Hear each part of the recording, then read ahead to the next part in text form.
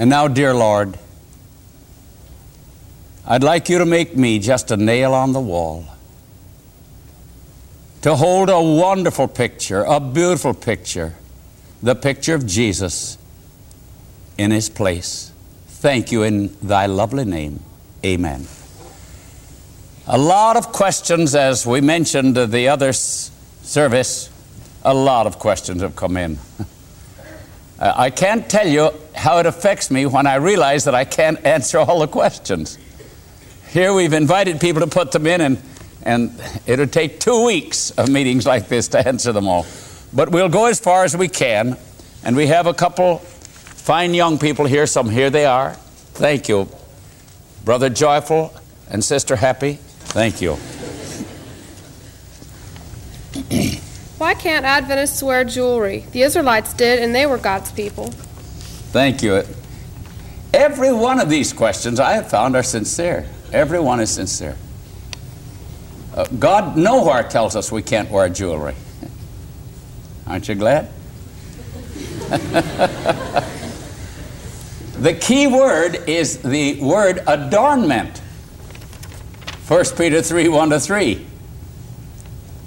And Titus and 1 Timothy 2:9. It's adornment.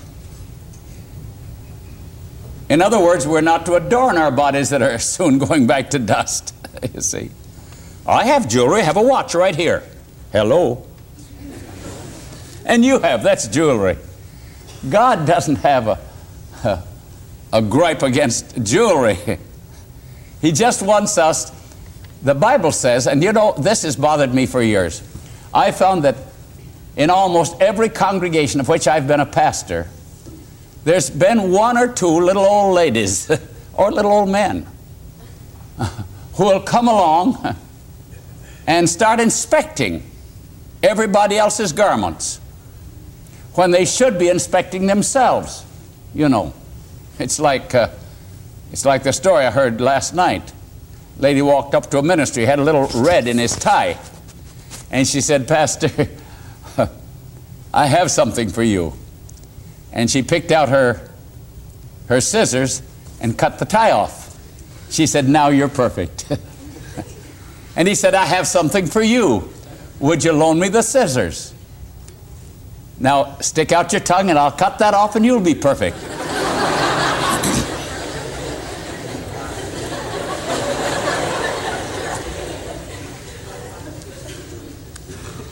So the Lord doesn't want us to go around and zero in on things. 1 Peter 3, 1-3 tells us there's an adorning. And I'd tell some of those little old witches and wizards, you've missed the whole story. It says don't go in on the outward adorning, but it says adorn yourself with Jesus. In other words, be a winsome individual. And oh, how many people I've seen that go around saying, "Let's see, what do you have?" And they don't look winsome. They look like little she-devils or little he-devils. They don't look happy in Jesus because they've missed the whole boat. The minor part is to lay off the external adorning. The major part is to be winsome and pleasant and joyful and kind and sweet. Thank you. Next. My sister is turning away from the church and against my parents. What can I do? Number one, don't preach at her. I found the great zeal on the part of thousands of our church members is, if they see somebody that makes a mistake, they think at once they must become a little preacher. They aren't even a deaconess. How come they can be a preacher? And they think it's their duty to straighten a person out. There are several laws of God. The 10 Commandments are based on what? Love. Love cannot function without choice. Therefore, when I go to somebody, he may be on drugs, he may be committing any one of other sins, and I go to him and I start preaching at him, I'm completely out of place. There's a better way to handle it, and it is this. Mark 5:19. The two men out of whom the devils were cast. They'd never heard a sermon from Jesus. They wanted to accompany Jesus. He said, no. He said, you go back home and you tell your friends and neighbors how great things the Lord has done for you, and the Lord has had compassion on you. I have found in my ministry there's nothing that'll help people so much as for me to ask the Lord for the Holy Spirit, not to pounce on them at all, but to give them hope by revealing to them a story of somebody else who has found deliverance. And the Holy Spirit will say to them, if that person could find deliverance, you can too. So, first of all, may the Lord help us to have the right kind of a life, Acts 1:8. And then, I can tell stories about somebody else. I've gone into people's homes. I remember I went to a man's home. He wanted to join the church and he used tobacco, and he knew that church members are not supposed to use tobacco. And we went into his home and how am I going to tell him now? He didn't ask me to come and tell him not to use tobacco. What am I going to do? How am I going to go about it? So I said, brother, I'm sorry you couldn't been to our meetings. You live so far away. Since you couldn't come to revival, we've come to bring the revival to you. The Lord is doing some wonderful things there. And I zeroed in on some people who had found deliverance over tobacco. I never even intimated that he did. And I said, the Lord is richly blessing. I said, now just before we go, should we have a little word of prayer? Is there anything you'd like to have us pray for? He said, yes, I'd like to stop using tobacco. See? I didn't point that out. That's the work of the Holy Spirit. I shared with him the blessings that others receive, the deliverance they get. And that man received deliverance right then, within the hour. Next, thank you. I've heard pastors from different religions. Which religion should I believe, and why? Isn't that beautiful? This is what we do. First John 2:6. He that saith I abideth in him ought to so walk, even as he walked. Just keep our eyes fixed on Jesus. The price of heaven is Jesus. Lord Jesus, what would you do? What does the Bible say you did? I want to do what you would do. It's so easy for us to get our eyes on somebody else. Keep our eyes on Jesus. Look unto me and you'll be saved, Isaiah 45:22. Behold the Lamb of God that taketh away the sin of the world, John 1:29. By beholding him we're changed the same image, 2 Corinthians 3:18. Next one, thank you. What should you do if you feel that you are going to the church only because your parents want you to? You believe in God, but you don't feel like going to church, or the church does not give you anything interesting. That's a very good question, and I think what we covered in the first segment, I think that covers it.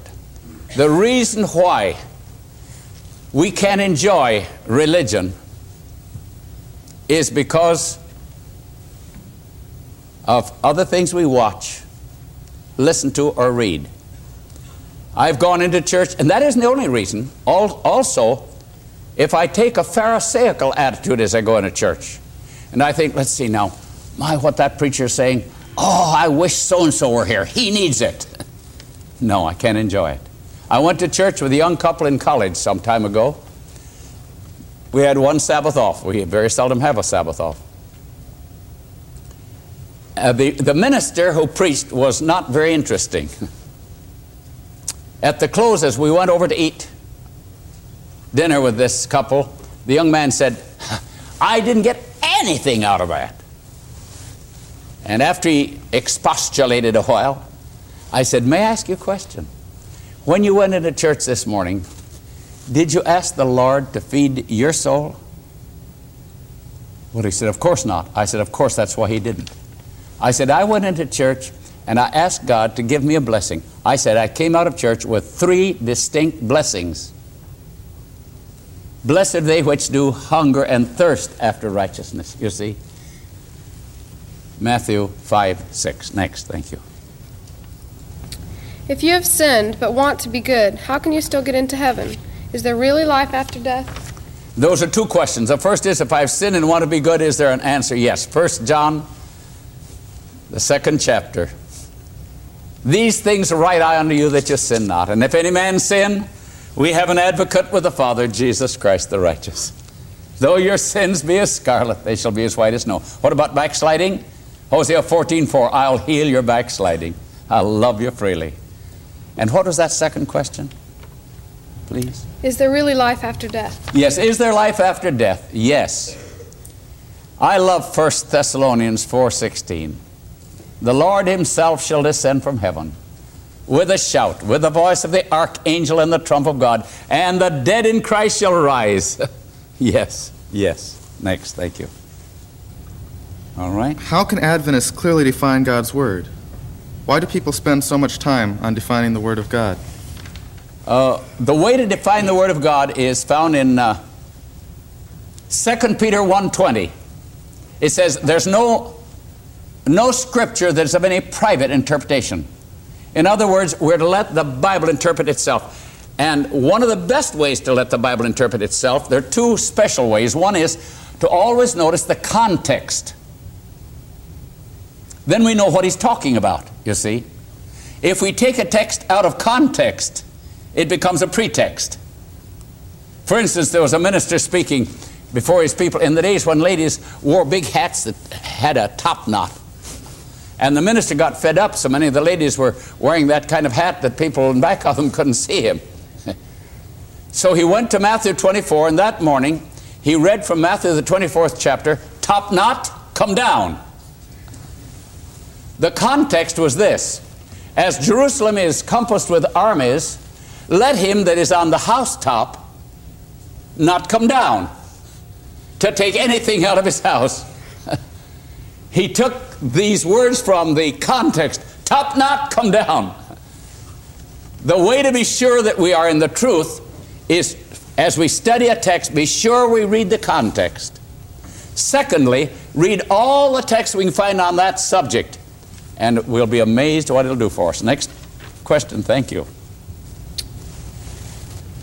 How can you explain the beliefs or doctrines of Seventh-day Adventism without using a lot of SDA cliches? That's good. We don't even need to use any. I've been embarrassed as I've heard a lot of people use cliches that these cliches aren't necessary. And many times guests come in, they don't know what it's all about. Talk about the third angel's message. There is a third angel and there's a third angel's message. But we should be careful in our churches because we want guests to be there to enjoy the Lord. We talk about health reform. They say, what's that? What kind of a reform is that? What civil enactment is that?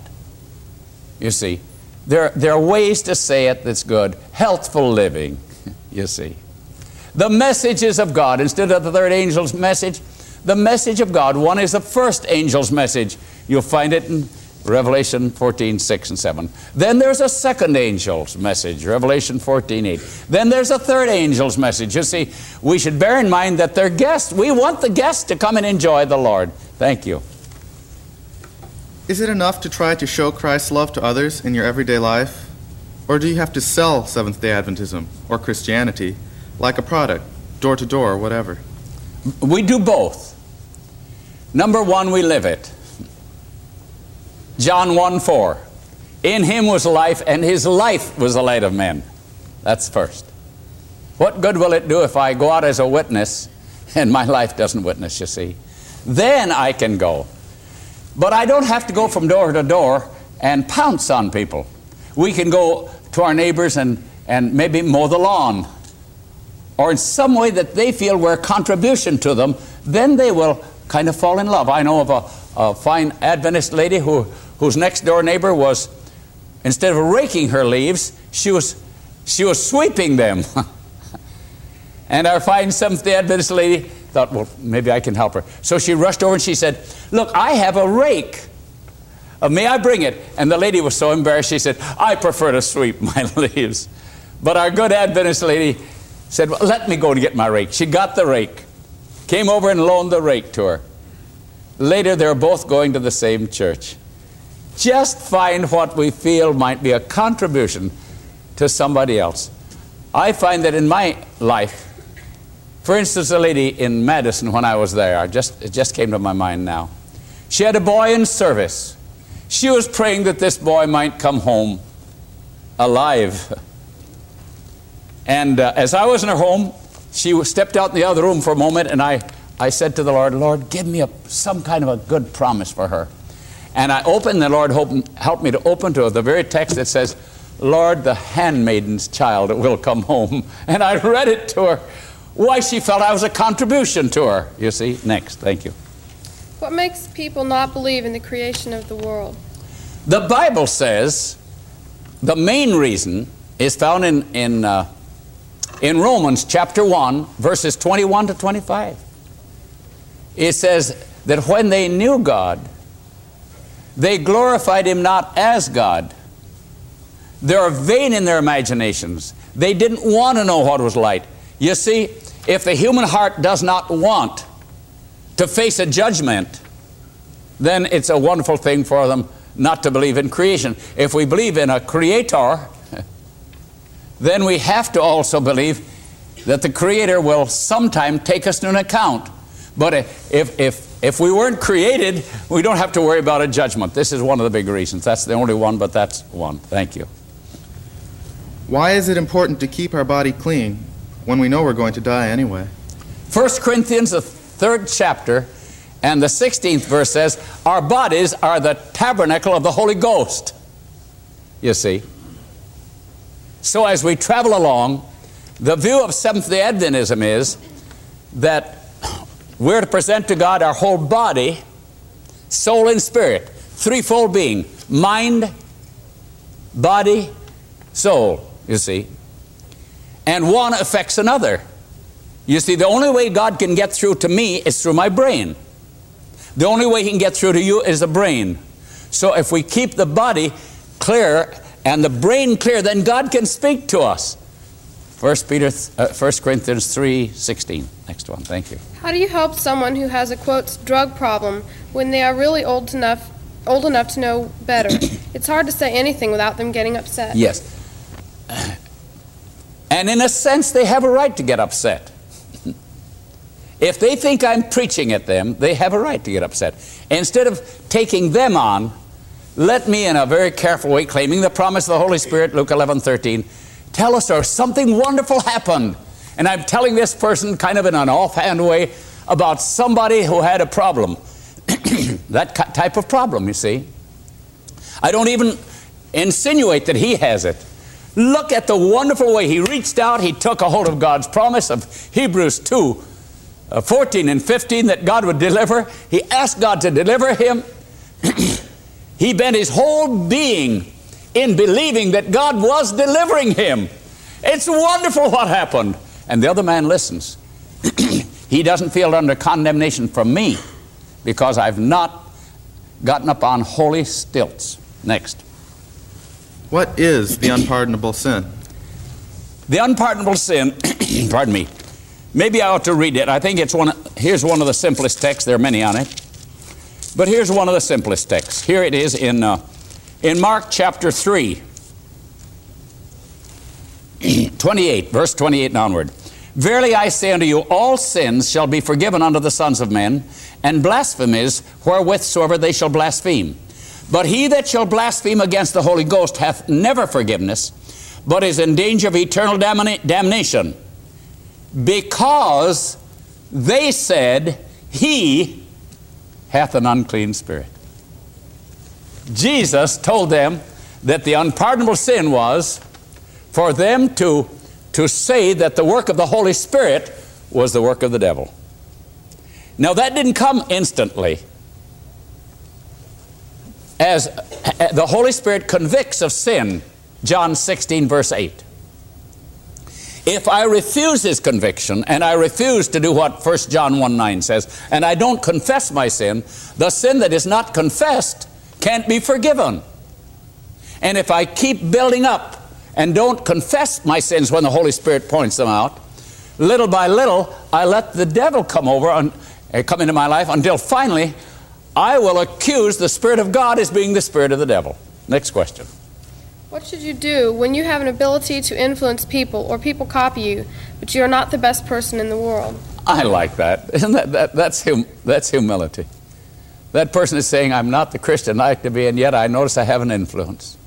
It is a challenge, isn't it? Why not go to the Lord and claim a promise like Philippians 2:13. It is God that works in me both to will and to do of his good pleasure. And then say, Lord, help me like you helped me. Help me as you helped me to turn from that which will take away my relish from your word.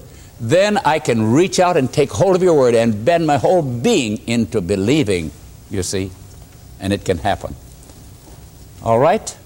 Now, you may want to read 2 or 3 of these now. Okay. Is it really right for the church to lean on Ellen White's writings instead of using the Bible? And does the church let females become ministers, not just chaplains?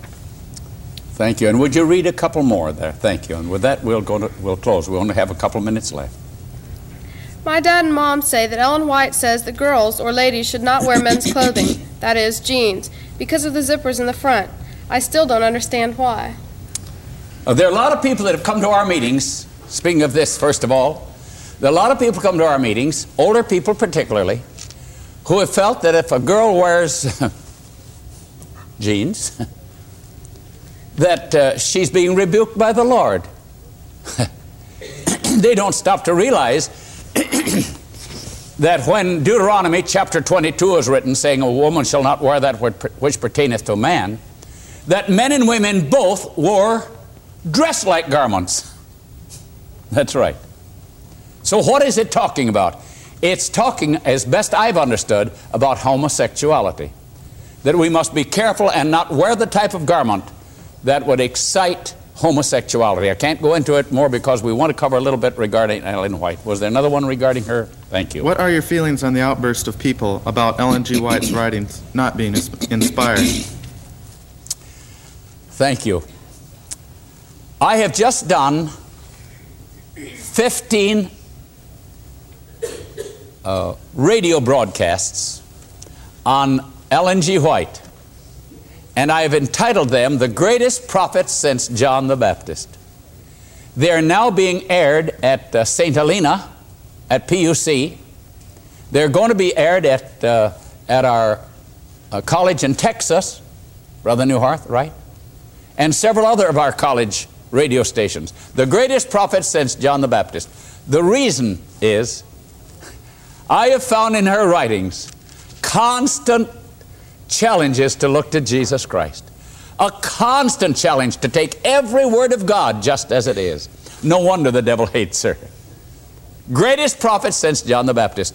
I hope that it may be aired here also in time. Brother Newharth is now working on it, and I hope it can be. And we can thank the Lord. If anyone has any doubt, my father, when he was a young man, felt that Ellen White was not a true prophet. He decided to write a book against her. But he said, before I do it, I must read her writings to be sure. When he read a few days, he said, this is inspired by the Lord. She's uplifting Jesus. She is uplifting the Word of God. And he became a tremendous promoter of the true prophet. Thank you so much. Shall we pray? Dear Lord, there are people right here at this very session, under the influence of your Holy Spirit, who are deciding by God's grace to claim your promise and your power and your deliverance for any of these programs, any of this literature that leads us into sex and violence and takes away our taste for the Word of God. Thank you, Lord. You're giving them that decision. They're sincere. They want to be happy. They have a right to be happy. They will be happy in you. Thank you in Jesus' name. Amen. This media was brought to you by Audioverse, a website dedicated to spreading God's Word through free sermon audio and much more. If you would like to know more about Audioverse, or if you would like to listen to more sermons, please visit www.audioverse.org.